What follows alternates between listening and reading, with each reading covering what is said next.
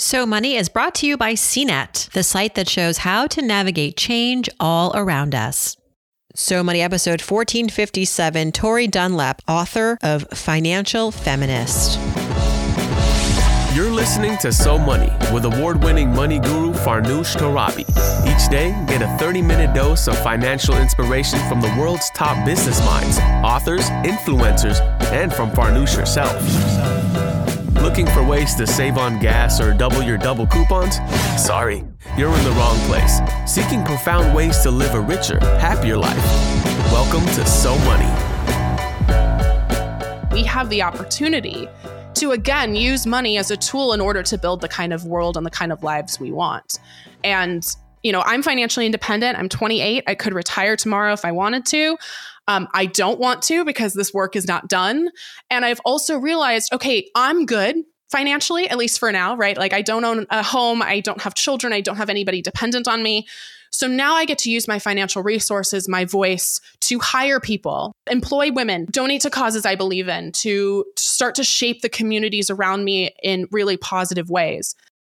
Welcome to So Money, everybody. Happy New Year. Coming up on our 8th year of this podcast. We are old.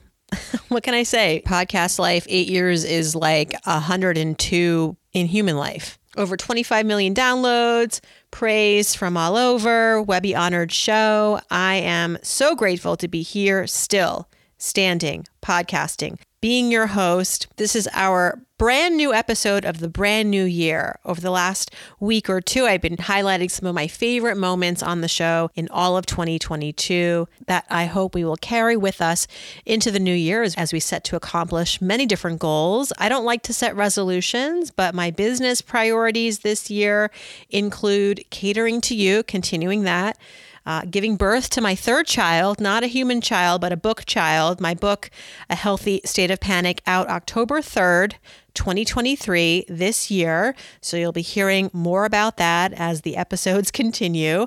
And I don't know, maybe I'll do some more stand-up this year. I've been thinking about getting back on stage.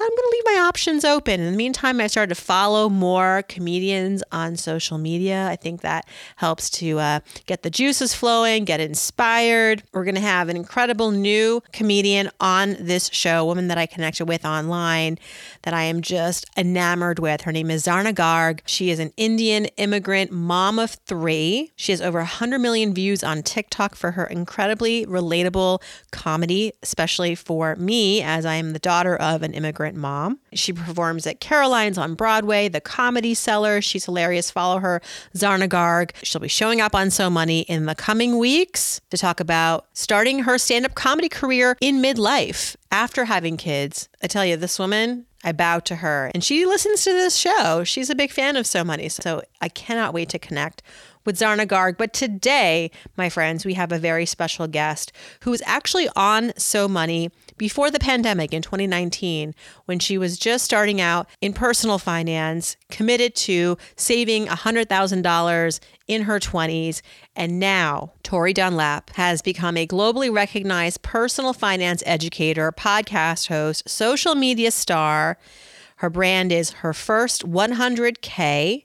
And she's got a new book, Financial Feminist, Overcome the Patriarchy's Bullshit to Master Your Money and Build a Life You Love. It just came out December 27th.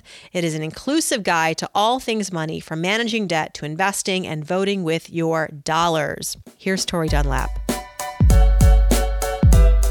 Tori Dunlap, welcome back to So Money. My gosh, you were last on this show in the before times, before pandemic, years ago. How are you? I'm good. I'm as good as I can be. I don't know. It's so funny. I was literally thinking before we hit record of I came on April 2019. My life was very different then. I was still working a corporate job. Her first 100K was just a side hustle. It was just had rebranded 2 months before. And yeah, everything's different. My life's different. The company's so different. Crazy what, 3 years does. Absolutely wild. You have a book, Financial Feminist, Overcome the patriarchy's bullshit to master your money and build a life you love. I want to get into that. But first, let's go back to 2019 because you're right. Then you were founder of Her First 100K. You had a movement going. You had a promise that you were really keeping yourself accountable. You wanted to save $100,000 by 25. You more than surpassed that goal. And so you got a lot of media around that. What happened next? Because I feel like you really discovered an audience on a platform that we're all now just trying to figure out, but you were an early adopter called the TikTok. And I have to believe that was, looking back, maybe one of the, and maybe you weren't intentional, but like you believed in it and you tested it out and it really worked out for you. And let's go back to 2019 and then 2020 and how you have since then approached your career. So 2019, I was working a 9-to-5 in marketing and then running Her First 100K on the side. And I hit my 100K goal successfully, 100K at 25 in September. I went to Europe to celebrate, got the call for Good Morning America in a pub in England, came home, did GMA and quit my job 3 weeks later to run HFK full time. And from there, like everything took off. So early 2020 was the first time that I was like proving to myself I could make a career and a life out of this. I think we had probably 30. Actually, I know for a fact because I have a screenshot in the first viral TikTok that I ever got. It was 30,000 followers on Instagram in July of 2020. And like many people, I joined TikTok in March of 2020 during the pandemic, just trying to not be bored anymore and trying to feel something. And then after, a couple months of consumption, it was a test for me as a marketer. It was a very interesting test because now I'm 28. At the time, I was 25, 26. And so, I'm still pretty young, but I was under the impression that TikTok was like 16-year-olds. And I was like, they're not going to care about money. They don't give a shit, but I'll try and see what happens. Literally the 5th video we posted went like ultra mega viral. We got probably, I think it was like 700,000 followers in a couple days. What? Okay, hold up. What was that video? Yep. It's so hard to describe. People have asked me to describe it. It's literally, I have tried to duplicate that video now. It probably doesn't work. It's literally to a certain sound. It's so hard to try to describe TikTok videos when you can't see them. But basically, I was talking about like me at a corporate job being sad and me running my own business is like me as a badass. And it was literally just like screenshot of me on CNBC, screenshot of me on, X social platform, and then my Instagram. And then it said follow for more. And I think if I could go back and look, that video did crazy numbers. It was like multiple millions of views in just a couple of weeks, bunch of people to our Instagram as well. And everything changed. Everything changed for us. And we were already doing pretty well. Like I was already really happy with, the success and the growth of Her First 100K. TikTok was next level. So we now have 2.3 million followers. It is our largest platform by far. It is the reason that our podcast, Financial Feminist, debuted at #1 on the business charts. It's the reason I think that this book is already selling well, even though it's not even out. It is, completely transformed our business. And for me as a marketer, I have never seen, especially in the early days of TikTok, I had never seen growth like that. It was absolutely insane. The most popular video we ever did was in April of 2021. Mm-hmm. And we got over 100,000 email subscribers in a week just from that video. So it's just been. What was that one about? Insane. That one was about how I'll have a certain amount of money when I retire because I've, done all of the heavy lifting. So it was like, I'll have $6 million by the time I'm set to retire and I'm only 26. And then I explained, here are the misconceptions you have about investing. Here's how to get started. And that not only, again, went viral, we drove a shit ton of people to our website, but we also got written up in like 15 different media publications. In that couple weeks, it was going viral. All right. Now, I follow you on TikTok and I love everything you produce. You definitely have a lens through which you see the world. And I want you to talk about that because let's give yourself all the credit. I mean, TikTok certainly was, in an adoption phase and, a lot of people, not a lot, but more people then than now are maybe going viral after like an interesting video. But to your credit, Tori, you also are hitting the nail in terms of what the current population of young personal finance consumers want to hear and want to learn about. And so tell us about how you have a very specific flavor of finance and what you're really trying to do. I mean, you're not just here to help people. You want to change lives. Yeah. And I think you and I share, I think, a lot of this. And I've heard you joke before on the show of the kind of reviews that you get from a lot of people who hate the word feminist. And if you hate the word feminist, I am 100% not for you. And frankly, if you hate the word feminist, the word feminist or the idea behind feminism is simply the equality of all genders, right? That's the belief.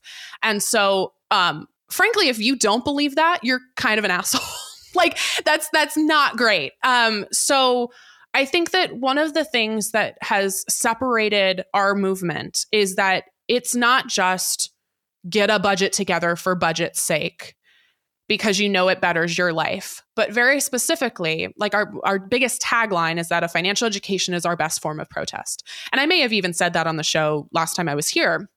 This idea that every single financial step that you make, especially really if you're a member of a marginalized group, if you're a woman, if you're a person of color, if you're a member of the LGBTQ community, if you're disabled, the system was not built for you.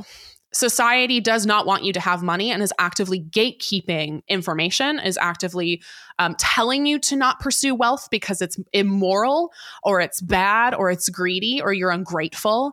And so when you just have a financial foundation, when you have enough money to make choices, to be in rooms that you want to be in rather than rooms you are forced to be in, right? Everything starts to change. And so if you have that financial foundation, if you have enough money to make those choices, not only is that bettering your own life, but in turn, that's bettering the entire world in theory. Because now that your own oxygen mask is on, you can then go help others. And this is the entire thesis of our entire work, but specifically the book, is I'm giving you the tools you need to navigate this incredibly systemic oppressed society to the best of our ability so that when you're taken care of and you're good and you have that financial foundation, you have money in savings, you don't have debt anymore, you're starting to save for retirement, you can then use your money as a tool to start changing the systems around you. And in our work on the podcast as well, we've fully realized that money it's completely entrenched in every part of our society. It's entrenched in our relationships, it's entrenched in our political system, it's entrenched in every single thing. So if we can get more money into more women's hands, everything starts to change. If I had a nickel for every video that I get in my feed that's like a stay-at-home mom that's talking about spending her husband's money and loving it, like a joke video. No, but that's so interesting because TikTok algorithms are, they call it literally the For You page, and it's the most advanced algorithm for social media. That's why I'm confused as well, because I'm not on social stay-at-home mom, a non-compensated working mother TikTok. Seems like you are, but also I think it's the Chinese government trying to undo me.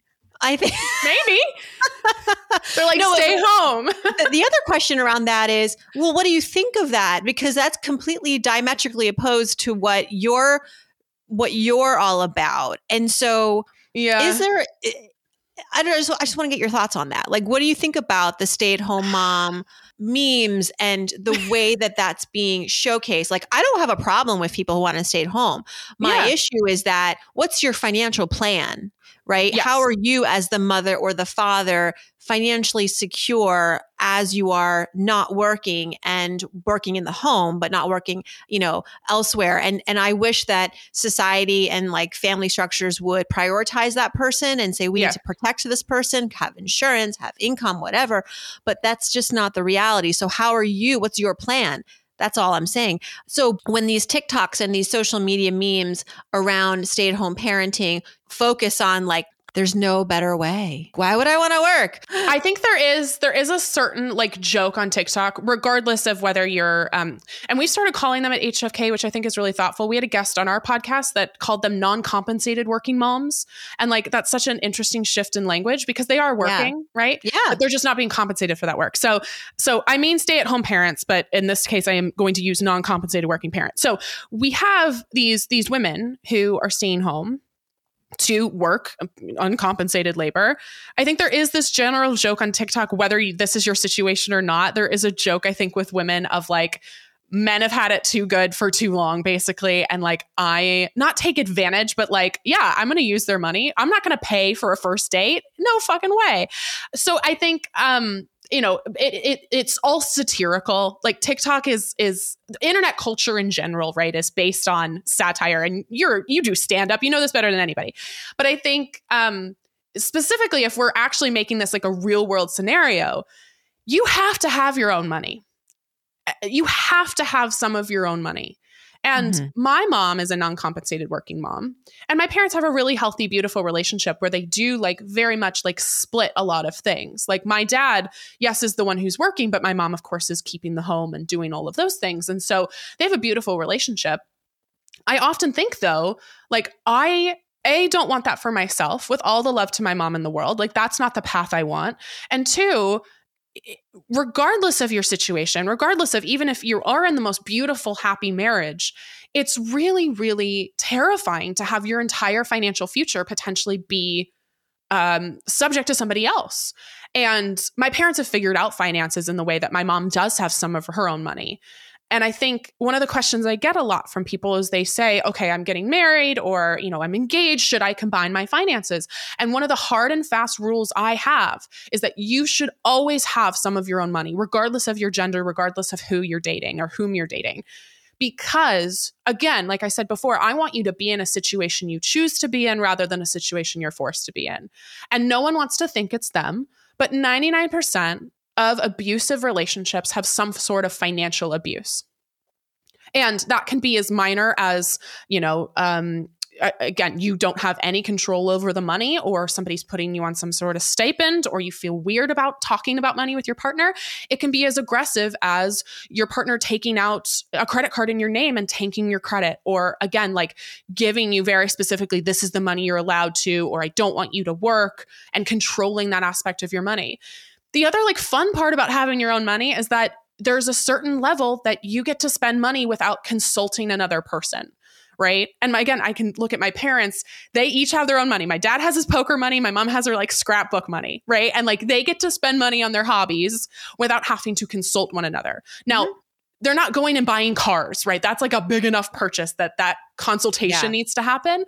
But that's, I think an answer to a really beautiful, healthy relationship is like having some sort of autonomy in that. So again, haven't seen these videos, but when I think about this in practicality, if you are a non-compensated working parent, especially if you're a woman, we're in 2022 and we're still seeing a huge gender divide in heteronormative relationships. I know this from research for the book is still women are handling the day-to-day finances, the budgeting, the coupon clipping, the grocery shopping. And again, you know this better than anybody, but the men are building the wealth, right? The men are investing. They're making the stock market decisions. They're buying real estate. And so we still have this massive education and labor split when it comes to personal finance that is leaving so many women who they lose their partner due to an accident or a death, or they separate, they divorce, and they're left either with nothing or with no knowledge about how to handle this money that they've just acquired, whether that's a life insurance policy or, some sort of divorce settlement. So if you are listening out there, especially if you are in a heteronormative relationship as a woman, you have to have some of your own money because you need that autonomy. And also, we literally know from statistics that it actually is going to make your relationship healthier and better off in the long run. Yeah. And the irony being too that women are better at investing. Hello. Okay. We assume that men have the intelligent brain, the more intelligent brain to handle the more sophisticated financial decisions. They don't, not necessarily. My mom's really good friend, her husband passed away unexpectedly. And they were living above their means, even though he made a really good income. He was an entrepreneur, but she left every single major and small financial decision to her husband. Well, he dies. She discovers they have to sell the house because there literally isn't much money to pay for the house and their two children, one's high school age, one's college age. And he blew the money. He blew the money without talk about financial abuse. women putting their head in the sand, the assumptions that we have about gender and money acumen, financial acumen. I think your work is cut out for you, Tori, and especially your work has gotten harder probably, or more interesting as we also look at the politics of the day and move through the pandemic too, where women are, expected to leave their jobs to take care of children, ailing family members. We've seen a massive shift. They're actually saying the pay gap is even, years now. We're adding years to how long it's going to take for us to reach pay equity because of the pandemic. And I want to acknowledge too, and this is again what we talk about in the book and with the movement of financial feminism, is that there are individual choices we can make, right? There are individual choices. But we're also dealing with a society that is literally ingraining a certain narrative, which is women, you're bad at money. Oh, if I'm bad at math, which by the way, not so conspiracy theory, we're told as women to be bad at math, or that you are bad at math at a very young age. We did an entire episode with a woman mathematician about this, about how you're ingrained as a woman typically to be better at, English, creative writing versus something like math or science. And it's literally going to cost you potentially, a lucrative field in STEM, which is so interesting, right? Like this goes so far back to the point where, okay, I'm bad at money, so I can't manage my finances. I was a theater major. I majored in theater and communications, and now I'm a finance expert. Like I'm not good at math either. And even if I was, it doesn't matter, right? And we're constantly fed these patriarchal narratives to keep us underpaid and overworked. And that's, again, not so conspiracy theory. If we tell women investing's complicated, if we tell them that investing is for men, and if we look at a financial system where literally you go to New York and the symbol of financial prosperity is a bull whose testicles you rub for financial prosperity, like that is the most masculine thing in the entire world. So it's not just like our own individual choices. I would argue that's like 20%. 80% is the narratives you're fed, systemic oppression in general, right? The fact that there is a gender pay gap, the fact that we live in the United States where there is not requirements for paid family leave in this country. I can soapbox and grandstand all I want about this because this is my favorite thing to talk about. But these are the other things that we have to reckon with, is like, what sort of narratives have we been taught since we were children, both for men and women and any gender in between, of like, what have I been told about money?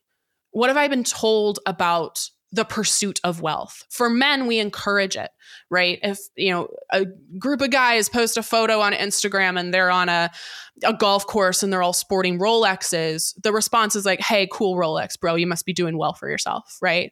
If a woman is in a designer dress, the comment is not, wow, you must be doing well, congratulations. The comment is like, you're spending frivolously. What the fuck are you doing? Right? It's immediate judgment from other women typically. Yeah. I want to talk about that. I think that's super important, the point you just raised. Sometimes the battle is internal. How do you communicate to women, especially who feel as though they're not worthy, and then they're also putting on their own trauma onto others? It's like, what's going on there, and how do you communicate to that? I mean, the easy yet completely complicated answer is that we've grown up in a patriarchal society. Like, that's the answer. It's familiar and it's comforting to some of us. The interesting thing about the pursuit of wealth for men versus women, again, is like, we are judged more heavily, and we're also told actively that wanting money is bad. We are told that if we're a member of a marginalized group. And the truth is, it's a stack of government issued paper. Like, it's a stack of paper. It has no moral good or bad. It's what you do with it, right? And there's plenty of people that are corrupt that use money for corruption and to withhold capitalistic, unfair systems, right? And there's plenty of people who are using money as a really great source for good. And I like to think that we are producing more of those people at Her First 100K. But that's the interesting thing, is I see this in a lot of people of color or immigrant communities, is this idea of like, I have to shed like I don't want money. Like, they actively push it away because it feels deeply uncomfortable. It feels like a moral injustice to them to pursue money. When again, the truth is that money means options and choices and stability in your life. And worthiness is something that women have constantly been told to question. And this is not just your worthiness of wealth. This is your worthiness of love, of belonging, of good things in general, a good, fulfilling career, because we've been taught to play small. We've been taught to shrink ourselves to conform to make other people more comfortable, specifically men. And, you know, I can hear a lot of the men listening to this and I can see the reviews already on the show. But like, if you get really, really honest, you realize that, again, this entire system and society was built for and by cisgendered, straight white men to uphold themselves. And that doesn't mean that men are bad. I love men. I love my dad and my boyfriend and Barack Obama. Like, there's plenty of men out there. Timothy Chalamet. There's plenty of men out there that I adore and love, right? Harry Styles. Oh my God. It's not about like hating men, right? It's about the realization that the patriarchy hurts everybody. It hurts everybody, including men. And so when we start to, start like peeling back the onion layers, all of this is interwoven and interconnected. Yeah. And when, you asked about like the worthiness of wealth, or like women don't think they're deserving of money, because we're actively told that we're not, and that we shouldn't pursue wealth, and that there's one seat at that table. We've been told there's one seat, right? There's one seat for women. So fight everybody else for it. I, as a woman, have to fight you. I have to fight every woman listening in order to gain that seat, rather than, what if I just built another table? Like, what if I built a table where I don't have to fight other people, where I don't have to fight other women? Again, we see this with people of color. Maybe there's one seat for a woman of color as well at that table, and they all have to fight each other in order to get it.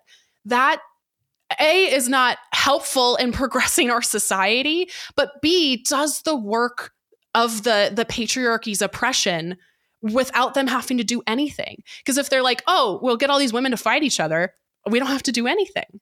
Right. So I think the internalized misogyny that often comes from women is, I'm so empathetic to it, because I've had it. I often feel it. And I have realized, again, that it's ingrained in us from the dawn of time. It's much like racism, right? Like, we live in a racist society. We live in a system that's inequitable. We have to actively fight every day to be anti-racist or anti-sexist. Like, that is a decision that we have to make every day. So yeah, it's really challenging and it's really uncomfortable. And that's part of the reason why, I do the work that I do. And I wrote the book, is like, all of these narratives are perpetuated to keep you underpaid, overworked, and playing small. Mm-hmm. Financial feminism is, listen, it wasn't a term that was around when I started in this business, but it should have been. We're sort of late to recognizing this as a really big problem. But I think you're right. For the needle to really move, we have to make this clear that when women become financially successful, this is not just a win for women. Everybody succeeds. It's sort of like when I think about the gay rights movement. For a long time, it was a movement that was inclusive of gay people and LGBTQ plus individuals. And as soon as I think the messaging went beyond that, and it was like, this is about family rights. This is about human rights.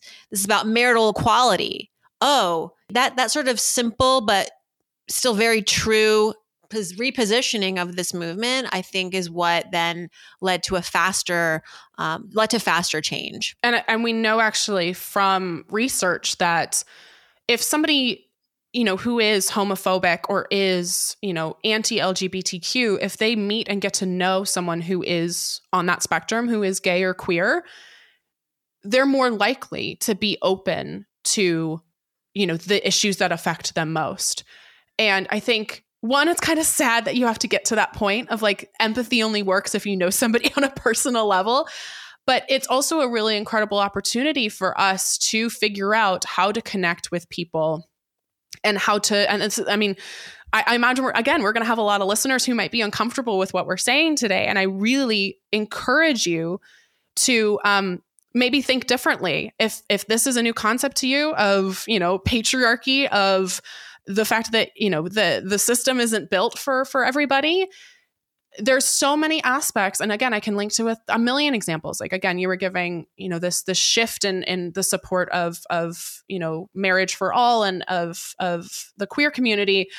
I think about, again, it's probably going to be controversial and you can cut this if you want, but like the right to choose for a person who can become pregnant is 100% a financial issue. Like at 100% is. And the truth is that barring a person's access to make decisions about their own body means that there will be financial impacts to that decision for their entire lives. And we know that the vast majority of people who seek to terminate a pregnancy actually already have children. So that tells me it's a financial issue because they're like, okay, I have 2 kids. I can't afford a third because if you already have limited resources, you're splitting them in half and now you're expected to split them in thirds. And if we want an economic, a society or a country of economic prosperity, and I put that kind of in quotes, but yet we're demanding that people conform to a certain expectation of what we think they have the right to do or don't do with their bodies. That is not economic prosperity. Mm-hmm. Mm-hmm. It is so contrary to that. And that's what I mean of like money affects everything. It affects everything. I can relate anything back to money because this is power in our society, both for good and for evil. This is power in our society. And so with, our discussions of money, this is why it has to also get into the gray area of systemic oppression. It's not enough for me to just teach you how to budget or teach you what a Roth IRA is. Those things are important, but I also need to tell you that, wow, women hold 2/3 of the student debt in the United States, not because, they're stupid or dumb or anything, but literally the number one reason women take on loans is because they don't understand how loans work. No one's taught them how a loan works because these systems are upheld by companies who profit off of your uneducated perspective. Because, student loan company Sallie Mae isn't like, here's how a loan works. And if you pay it off quicker, we make less money. Like they're not telling you that. And so everything we can relate back to money. And this is also a really powerful moment where we have the opportunity to, again, use money as a tool in order to build the kind of world and the kind of lives we want. Mm-hmm. And, I'm financially independent. I'm 28. I could retire tomorrow if I wanted to. I don't want to because this work is not done. And I've also realized, okay, I'm good financially, at least for now, right? Like I don't own a home. I don't have children. I don't have anybody dependent on me. So now I get to use my financial resources, my voice to hire people, to employ women, to donate to causes I believe in, to start to shape the communities around me in really positive ways. And that's the feeling I want for every woman, is to have those options, to have those choices, to have ease and relaxation and luxury in the most, whatever that looks like for you in whatever way you want, and the ability to affect change in your community. Tori, I want everyone, if you buy one financial book this year, in addition to mine, but mine is not entirely financial. It's really a lot of things. It's partly financial. But Tori, thank you so much for coming back on the show. You. I just wanted you to say your piece because I agree. What can I say? I'm like nodding. My head hurts. My neck hurts from all the nodding that I have been doing during this episode. And I so appreciate the work that you're doing, your tireless efforts. I'm so happy for you. I always say when women make more, the world becomes a better place. You are a model of that. You are making more and you are making an impact. And I'm getting goosebumps. So everybody buy Tori's book. It is called Financial Feminist: Overcome the Patriarchy's Bullshit to Master Your Money and Build a Life You Love. It just came out, like a week ago. Happy New Year. Yay. And Farnoosh, I have to tell you, I could not do this work without people like you paving the way. Like truly, I know you know this and I've told you this offline, but you are an incredible inspiration to me. And your work makes such a huge impact. And I just feel so much love and support from you. And it just means the world to me and means the world to our community. So I'm going to get teary, but like the coolest part about this community truly is that technically we're all in a competition with each other. Like, we're all in the same podcast charts or we, do similar work, but I have never felt that. Like really from anybody. Like we are all so supportive of each other and each other's wins. And because we realize, one, we want the most best, beautiful things for each other, which is so lovely. And two, that when one of us wins, we all win because we 100%. all have the same mission, which is like, Yes. how do we get as much money into as many women's hands as possible? So I don't think I could have done my work and had it resonate the same if folks like you weren't out there paving the way before me. So truly, I thank you. Oh, well, it's my honor. And you're right. I mean, watching you, it's a combination of like pride, but also inspiration. I mean, you have really inspired me in many ways to keep at it and find new ways Thank to reach you. audiences. Me So too. mutual admiration for you. Like I said, happiest new year. I hope your book sells millions. Thank you. Appreciate it. Thanks to Tori for joining us. Her book, again, is called Financial Feminist, available everywhere. We'll put the link in our show notes. I'll see you back here on Friday for our first and new Ask Farnoosh of 2023. Send in your questions. It's not too late. I hope your day is so money.